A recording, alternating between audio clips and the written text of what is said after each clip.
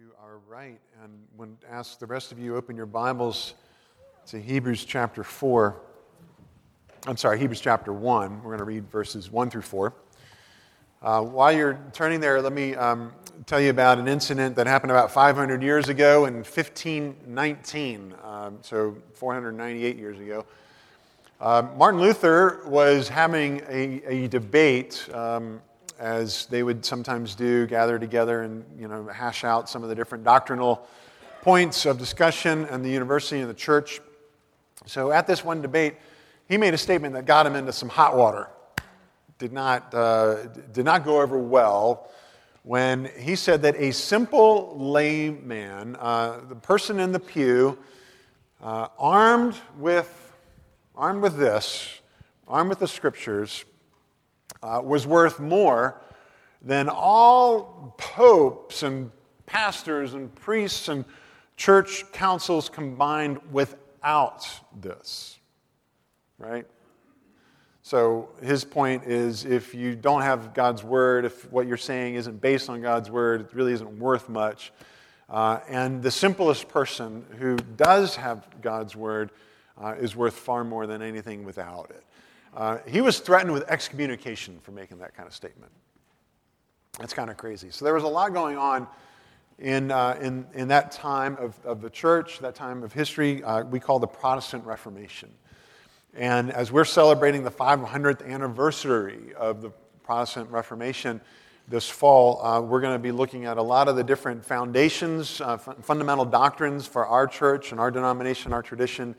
There's a sense in which we are just, going to take all of the, well, there's a crass way to say this, and I'm not going to say it. We're just going to get rid of any of the mass, anything that would hide, what do we believe at our core? We want you to know exactly what do we believe as we look at the Scriptures and we think about how Scripture alone is the authority for anything that goes on in the church. That God saves us by His grace alone, through faith alone, and His Son alone. And that because of that, God alone gets the glory. And He's a sovereign God, and He saves us through His sovereign grace. And that has implications for a lot of different ways of how do we understand the gospel of our salvation. We're going to look at all of that stuff. We're going to talk about things like predestination. So we're just going to get real this fall. We're going to go back to some of the real fundamental doctrinal positions of our denomination, of our tradition. But more than that, what does this say? What does this word say? So in honor of God's word, let's stand. And as I said, let me read verses 1 through 4 in chapter 1 of Hebrews. Long ago, at many times and in many ways, God spoke to our fathers by the prophets. But in these last days, He has spoken to us by His Son, whom He appointed the heir of all things, through whom He also created the world. He is the radiance of the glory of God and the exact imprint of His nature. And He upholds the universe by the word of His power. After making purification for sins, He sat down at the right hand of the Majesty on high, having become as much superior to angels as the name He has inherited is more excellent than theirs. Let me pray for us. Father, would You bless the reading and the hearing and the receiving of Your word to us this morning? Would You grow us in our likeness to Jesus? Would people around us see in us the likeness of Jesus? Would all of this happen because we are hearing the words of Jesus? We pray in His name. Amen. All right, please be seated. So, a long time ago, 5 centuries ago, one of the calls to arms was sola scriptura. They liked to speak Latin back then. Scripture alone is the authority for us to know God, to relate to God, to know what God wants us to believe, to know what God wants us to do. And it's the church's job to convey God's word faithfully, not to add to it, not to take away from it, not to dilute it, to add static to it, because the church's authority comes from Scripture. Scripture doesn't get its authority from the church. Another way to put this in more contemporary idiom is, this is actually a former Catholic priest, Brennan Manning, wrote a book called The Ragamuffin Gospel. He says that when the religious views of others interpose between us and the primary experience of Jesus as the Christ, we become unconvicted and unpersuasive travel agents handing out brochures to places we've never visited. Does that make sense? Nobody wants to do that. I don't want to do that. You don't want to do that. We want to be the genuine article. We want to be disciples with integrity. I don't want to hand out brochures to places I've never been and talk about experiences I've never had in terms of my relationship with Jesus. And the way to have those experiences and to know those things and to go to those places is here. So let's talk about how God speaks to us. God spoke. And he speaks to us in His Word. He spoke long ago, as Hebrews says, through the prophets, right? God spoke through the prophets and through the law. Sometimes when you read, there's some shorthand that's used, like the way that we use shorthand today. We'll talk about the prophets, and really what that means is it could mean Isaiah, it could mean Isaiah and Jeremiah, it could mean Isaiah and Jeremiah and Jonah and Micah. I mean, it could mean the minor prophets and the major prophets. It could mean the prophets that would also include Moses as a prophet who was proclaiming God's word in the form of the law. It could also include the writings, which would be like the Psalms and the Proverbs. So sometimes you'll hear the Bible talk about the prophets. Sometimes you'll hear the Bible talk about the law and the prophets. Sometimes you'll hear the Bible talk about the writings. It's all talking about the Old Testament. And the Old Testament is what the author of Hebrews is referring to, that in many ways, many times, God spoke to our fathers by the prophets. And then there's also this kind of bizarre mention of angels. Look at verse 4. That Jesus, after sitting down at the right hand of the Majesty on high, He was as much superior to angels as the name He has inherited is more excellent than theirs. So what's the message of the angels about? Or that reference to angels? Well, the common conception was that God speaks, and He speaks through His messengers. The angels come and they reveal God's word to us. How many times do we come across those episodes where an angel shows up and stands before somebody, Old Testament, New Testament, and that, the first words out of the angel's mouth are what? Don't be afraid, because the person that's being spoken to is like fearing, this is it, I'm done, because this is a holy encounter, and I'm not. So after the angel has to pause and reassure the person, you're not going to die, it's okay, take a breath. Then what happens is the angel goes on to say, thus saith the Lord, and is God's messenger. Literally, in the Greek, the word angel is the word messenger. So the common conception was that God would use His messengers to speak His word to the prophets, to Moses, through the writings and so on. When Stephen, he's one of the early deacons in Acts chapter 7. It's a bad encounter. He's the first Christian martyr, so to speak. And they're about to stone Stephen for how he's preaching the gospel. Stephen's words go something like this. You who are opposing the gospel, you stiff-necked people, uncircumcised in heart and in ears. You always resist the Holy Spirit. As your fathers did, so do you. Which of the prophets did your fathers not persecute? And they killed those who announced beforehand the coming of the righteous one, whom you have now betrayed and murdered. That means Jesus. You who received the law, not only the prophets, but also the law, as delivered by angels, and did not keep it. So when we read in Hebrews about the superior revelation that comes through the Word, through the Son, He's superior to the prophets, He's superior to the angels. That's what it's telling us, is that even such a being as the angels that Jesus is far superior to them. And look at how Jesus is described in these verses. Just the weight of his role, the dignity of his office and what he does. He is appointed the heir of all things. He created the world. He's the radiance of the glory of God. He's the exact imprint of his nature, upholding the universe. And then he made purification for sins, and he sat down because that ministry was finished. He could sit down at the right hand of the Majesty on high.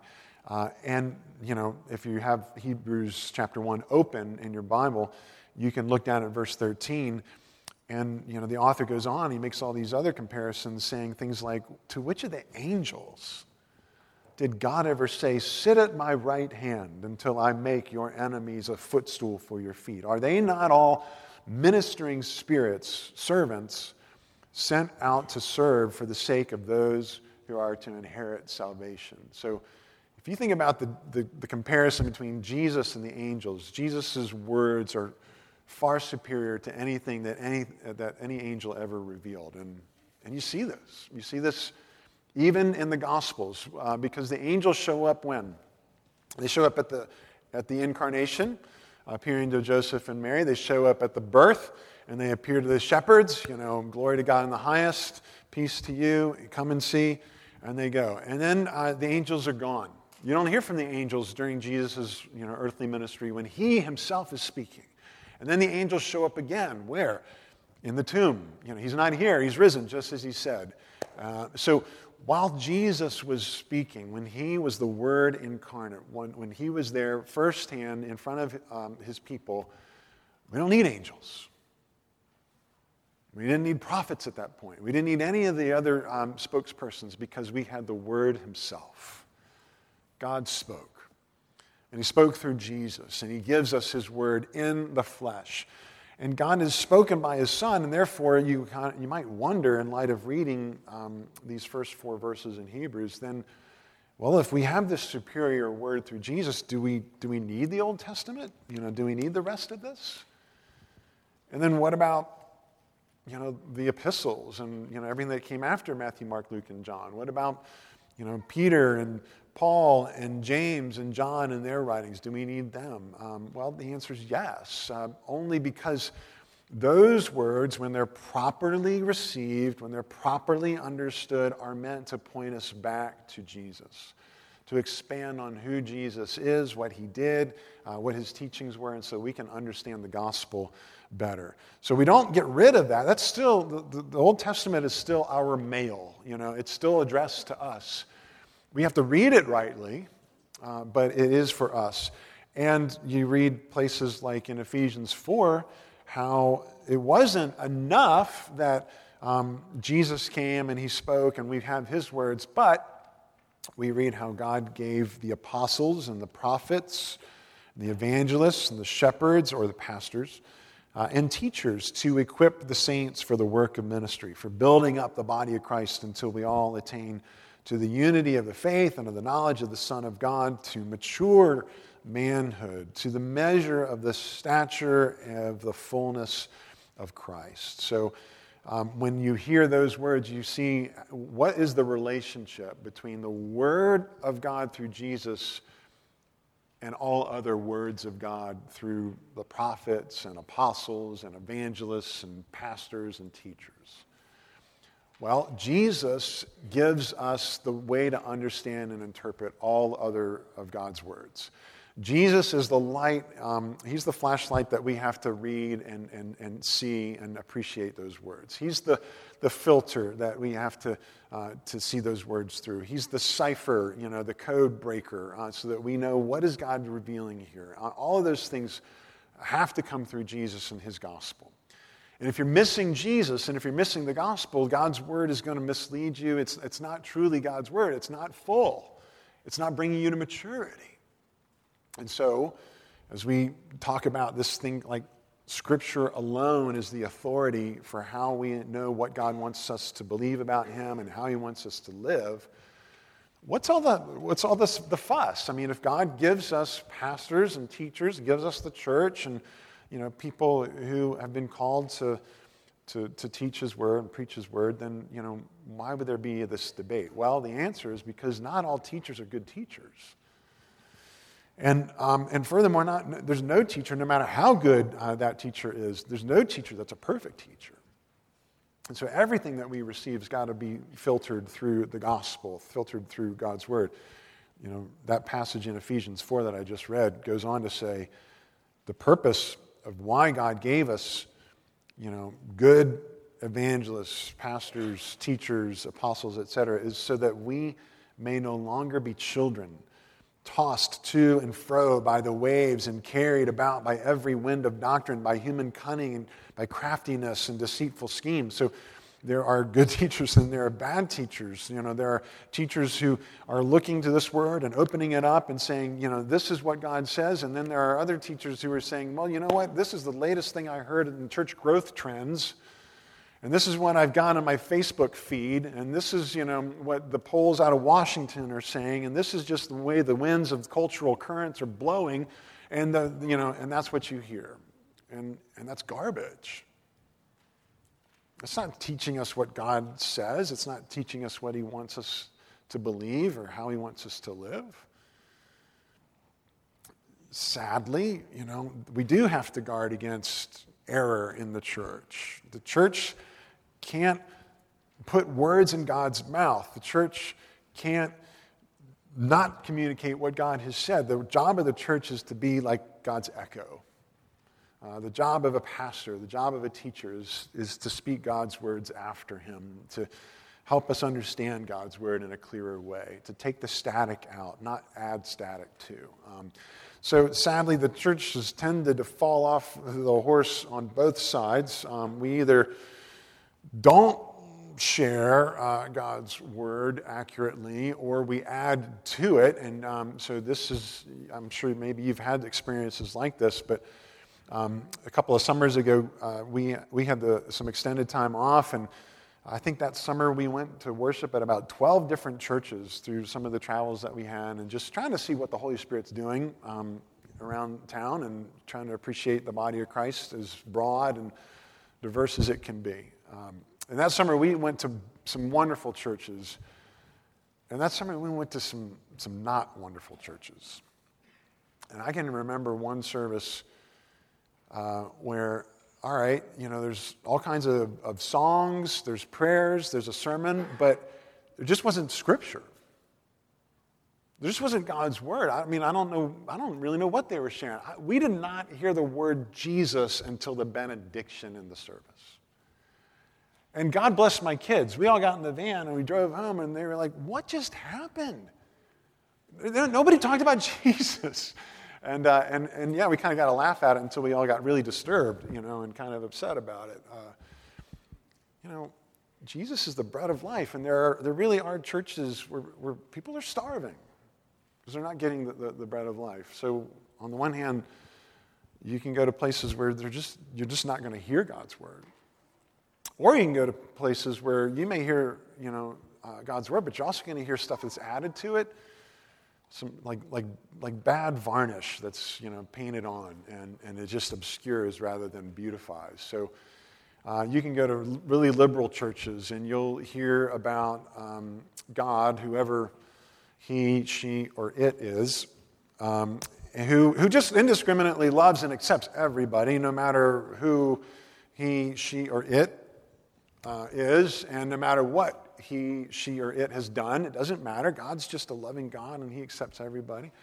And you can hear that, mess that's added on to the message of a holy God, a just God, who really has a design for humanity and who calls the shots and gives us, his rules for how we're supposed to live and how we're supposed to treat each other. Or you can go to really conservative churches, and you'll hear God's word, but you'll also hear, by the way, that God only loves you and accepts you if you're a very, very good rule-keeping, law-abiding person, if you tithe a lot of money. It doesn't hurt, by the way, if you're white and if you vote Republican. God will love you and accept you a whole lot. All that stuff's added on to the fundamental message of a just and holy God who loves us and gave his Son for us, who laid down his life as an offering for our sins. By faith in God's mercy through Jesus, our sins are taken away from us. They're placed upon Jesus, who willingly receives them, who willingly endured the alienation of the cross, and as a gift gives us the record of his goodness and rightness. And that's how we stand before God, loved and accepted, blessed eternally, and everybody who has faith in him is blessed by their Father in heaven. I mean, that's the message. That's the good news, so to speak, of God's gospel. And if you're not hearing it in a church, then that's not what churches were called to do. We're called to be an echo of, God's voice. So, liberal church, conservative church, what matters, are you a biblical church? Forget any other label. It doesn't matter. If you're not a biblical church, if you're not communicating God's word, it's kind of pointless, and you might as well just go join the Rotary. So, 500 years ago, this was really the debate. We can't base our life, and we certainly can't base our eternity on anyone that doesn't fully reveal what God's word is or adds to it unnecessarily. That Scripture alone is the authority for what we're supposed to believe and how we're supposed to live. He's spoken. God has spoken. And if God speaks, we should listen. The good news is that he speaks not just sort of generally to the world, but he speaks to you. God has spoken to you. And if he is speaking and has a message for you and for me, are we listening? Are we receiving that word? I remember being... I was like everybody else, right? In our culture, we think that seeing is believing. We're very empirical, and we want hard facts, and we want to be able to smell it and taste it and see it and touch it. And so in that sense, seeing is believing. But the Bible works differently. For the Bible, hearing is believing. I was a 18-year-old, obnoxious, arrogant skeptic, when it came to the Bible, when it came to Christianity. And I had all these questions, and I just demanded answers, and I demanded proof. I wanted God to show me. I wanted to see it. And God in his grace, I got to see a lot. I still had questions. But at the end of the day, what it came down to was for me to realize that it wasn't seeing that was believing, it was hearing that was believing. Paul tells us in Romans 10 that faith comes from hearing, and hearing from the Word of God. So, for instance, when Jesus was telling the parable of the rich man and this poor, desperate man, this beggar, outside the rich man's door, the parable goes that the rich man got his reward in hell, and the poor man got God's mercy and compassion in heaven at Abraham's side. And the rich man is realizing the foolishness of his ways, and he's praying to Abraham and saying, send Lazarus, send this poor man to come and help me and cool my tongue, and send him to my relatives so that they won't make the same mistake that I did. But Abraham says to him, they have Moses and the prophets, let them hear them.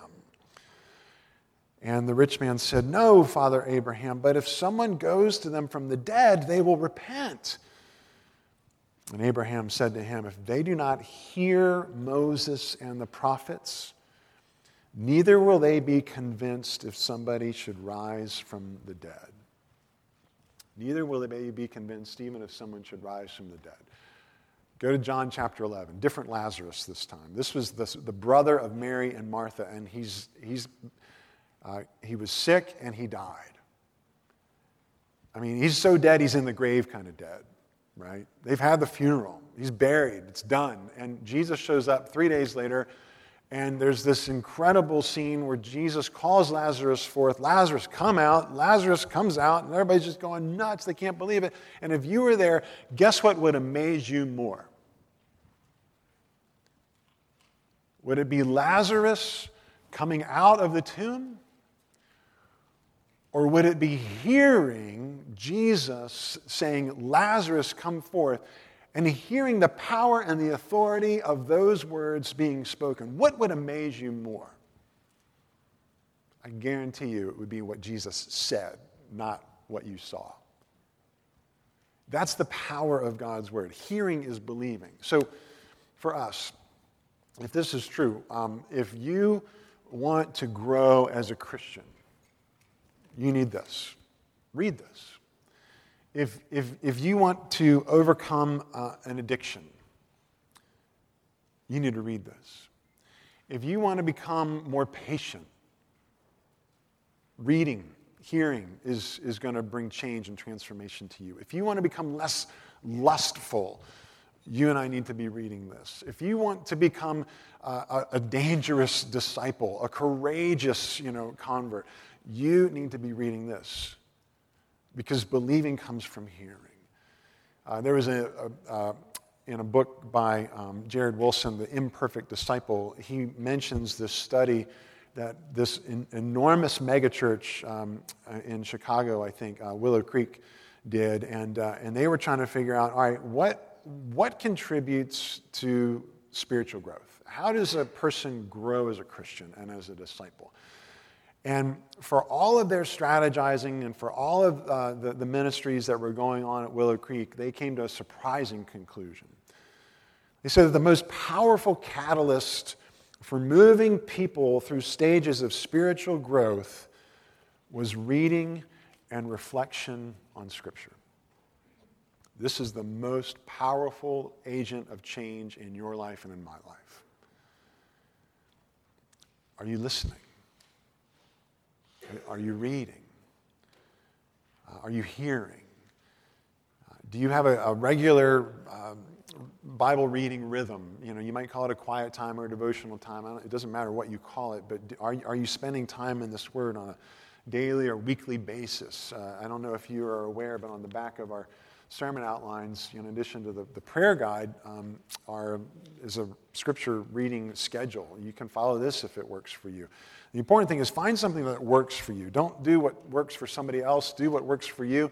But by all means, get in a rhythm of reading and hearing God's word. When Jesus appeared to Thomas and said, all right, Thomas, here am I. Put your fingers in the nail wounds and your hand in my side, and stop doubting and believe. And Thomas goes, boy, my Lord and my God, this is amazing. And Jesus says to him, Thomas, you believe because you have seen me. Blessed are those who have not seen and yet believe. You're blessed simply by hearing. Jesus speaks to you, he speaks to me, and hearing is believing, and hearing comes through listening. Just good old-fashioned listening. Sometimes the question comes up in our circles, in our tradition, hey, does God still speak? Right? I mean, we read Hebrews, and we know that God spoke through the prophets, and he's spoken to us in these final days through Jesus. And then we had Paul and James and Peter and John and the apostles, and they were being used by God to speak his word. Does he still speak? Our tradition, our confession, what we believe the Bible says is that God's official word, thus saith the Lord, the authority of Scripture, this is closed. We're not adding another book after Revelation. This is closed. But that's not to say that God doesn't still speak. God still speaks. The Word of God, Jesus himself, the Word incarnate, is the bread of life, right? And among our maybe charismatic and Pentecostal brothers and sisters who love Jesus and love his Word, they'll sometimes poke and give us a hard time. Oh, you all need a fresh word from the Lord. We've got this fresh word for you. And I have some pastor friends in those circles, and they like to give me a hard time. And my response to them is, well, I do have a fresh word. As far as I checked, the last time I checked, the bread of life does not get stale. Jesus is still fresh. He's still relevant. He's still impactful, and he still guides and leads me.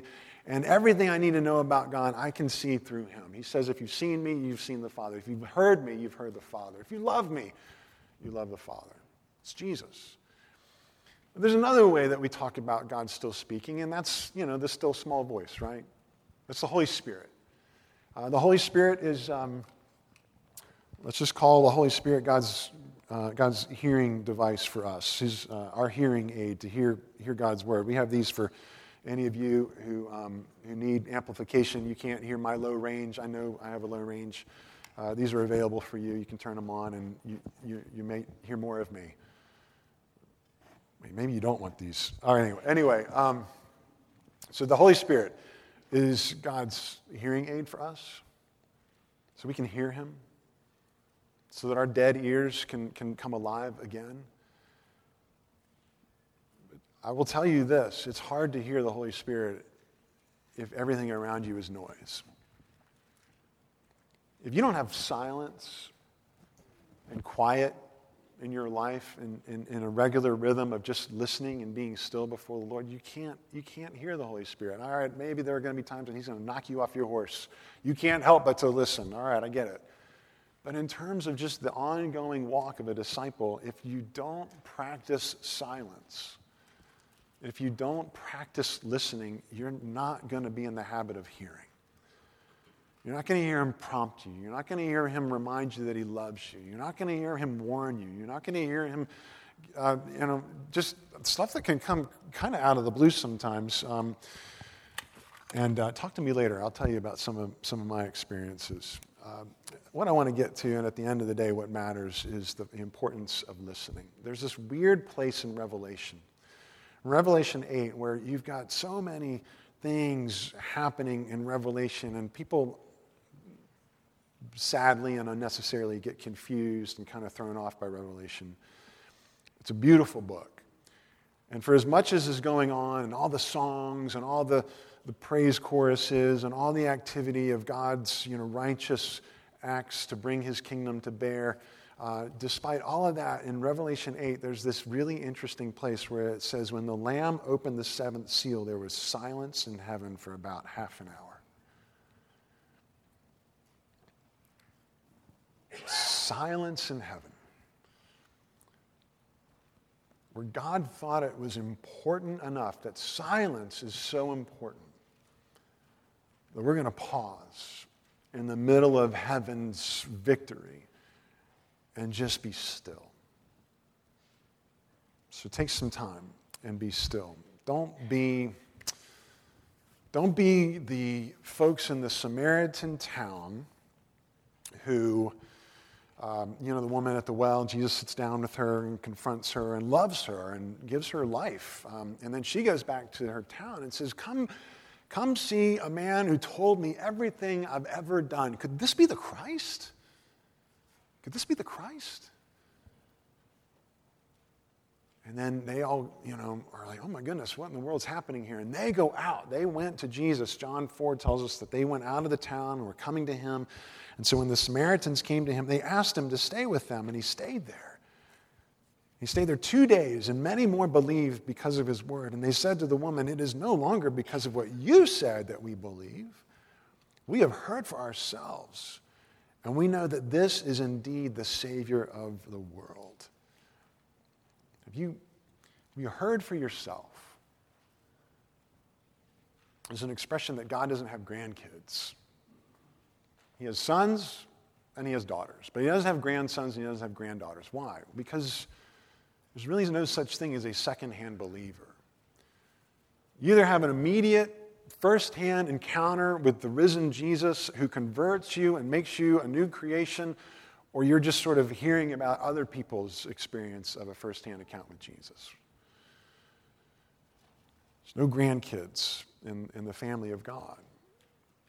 And I want to ask you, are you sort of hearing about Jesus and experiencing Jesus secondhand through other people and their firsthand experience of Jesus? Or have you had that firsthand experience yourself? Have you heard the voice of the Lord tell you you're loved, you're forgiven, I accept you on the basis of Jesus and what he did at the cross? Is that what you're trusting in? Or are you just sort of living off of the scraps of what other people have experienced as disciples? Go to Jesus firsthand. Go to him personally. Sit before him, just like Mary did. Sit at his feet and hear his voice tell you, here's some stuff we got to deal with. He's going to gently confront you about the places where all of our lives are uniquely kind of out of sorts. And then he's going to tell you, I love you. And I love you enough to go to the cross and lay down my life for you. And I want you to follow me. This is your calling. Follow me, hear from me, listen to me firsthand. And as Martin Luther says, go to the Bible. Go to the Bible itself, dear Christian. Let my expositions and those of all scholars be no more than a tool with which to build aright so that we can understand, taste, and abide in the simple and pure Word of God. For God dwells alone in Zion. Have you heard him? Are you listening? Let me pray for us.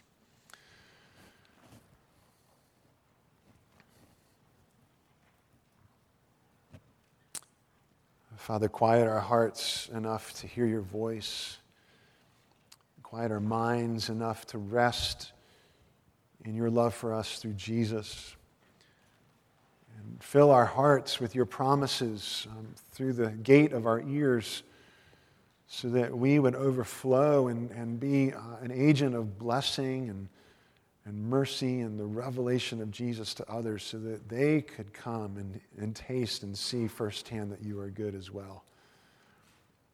Lord, would you grow our hunger for the bread of life? Lord, would you forgive us for when we treat your words no better than any other words, and sometimes even less than. Lord, would you help us to focus on you and rejoice in you and hear from you and learn from you as true learners, true disciples. Would you get glory through your transformed people as a result? In Jesus' name we pray.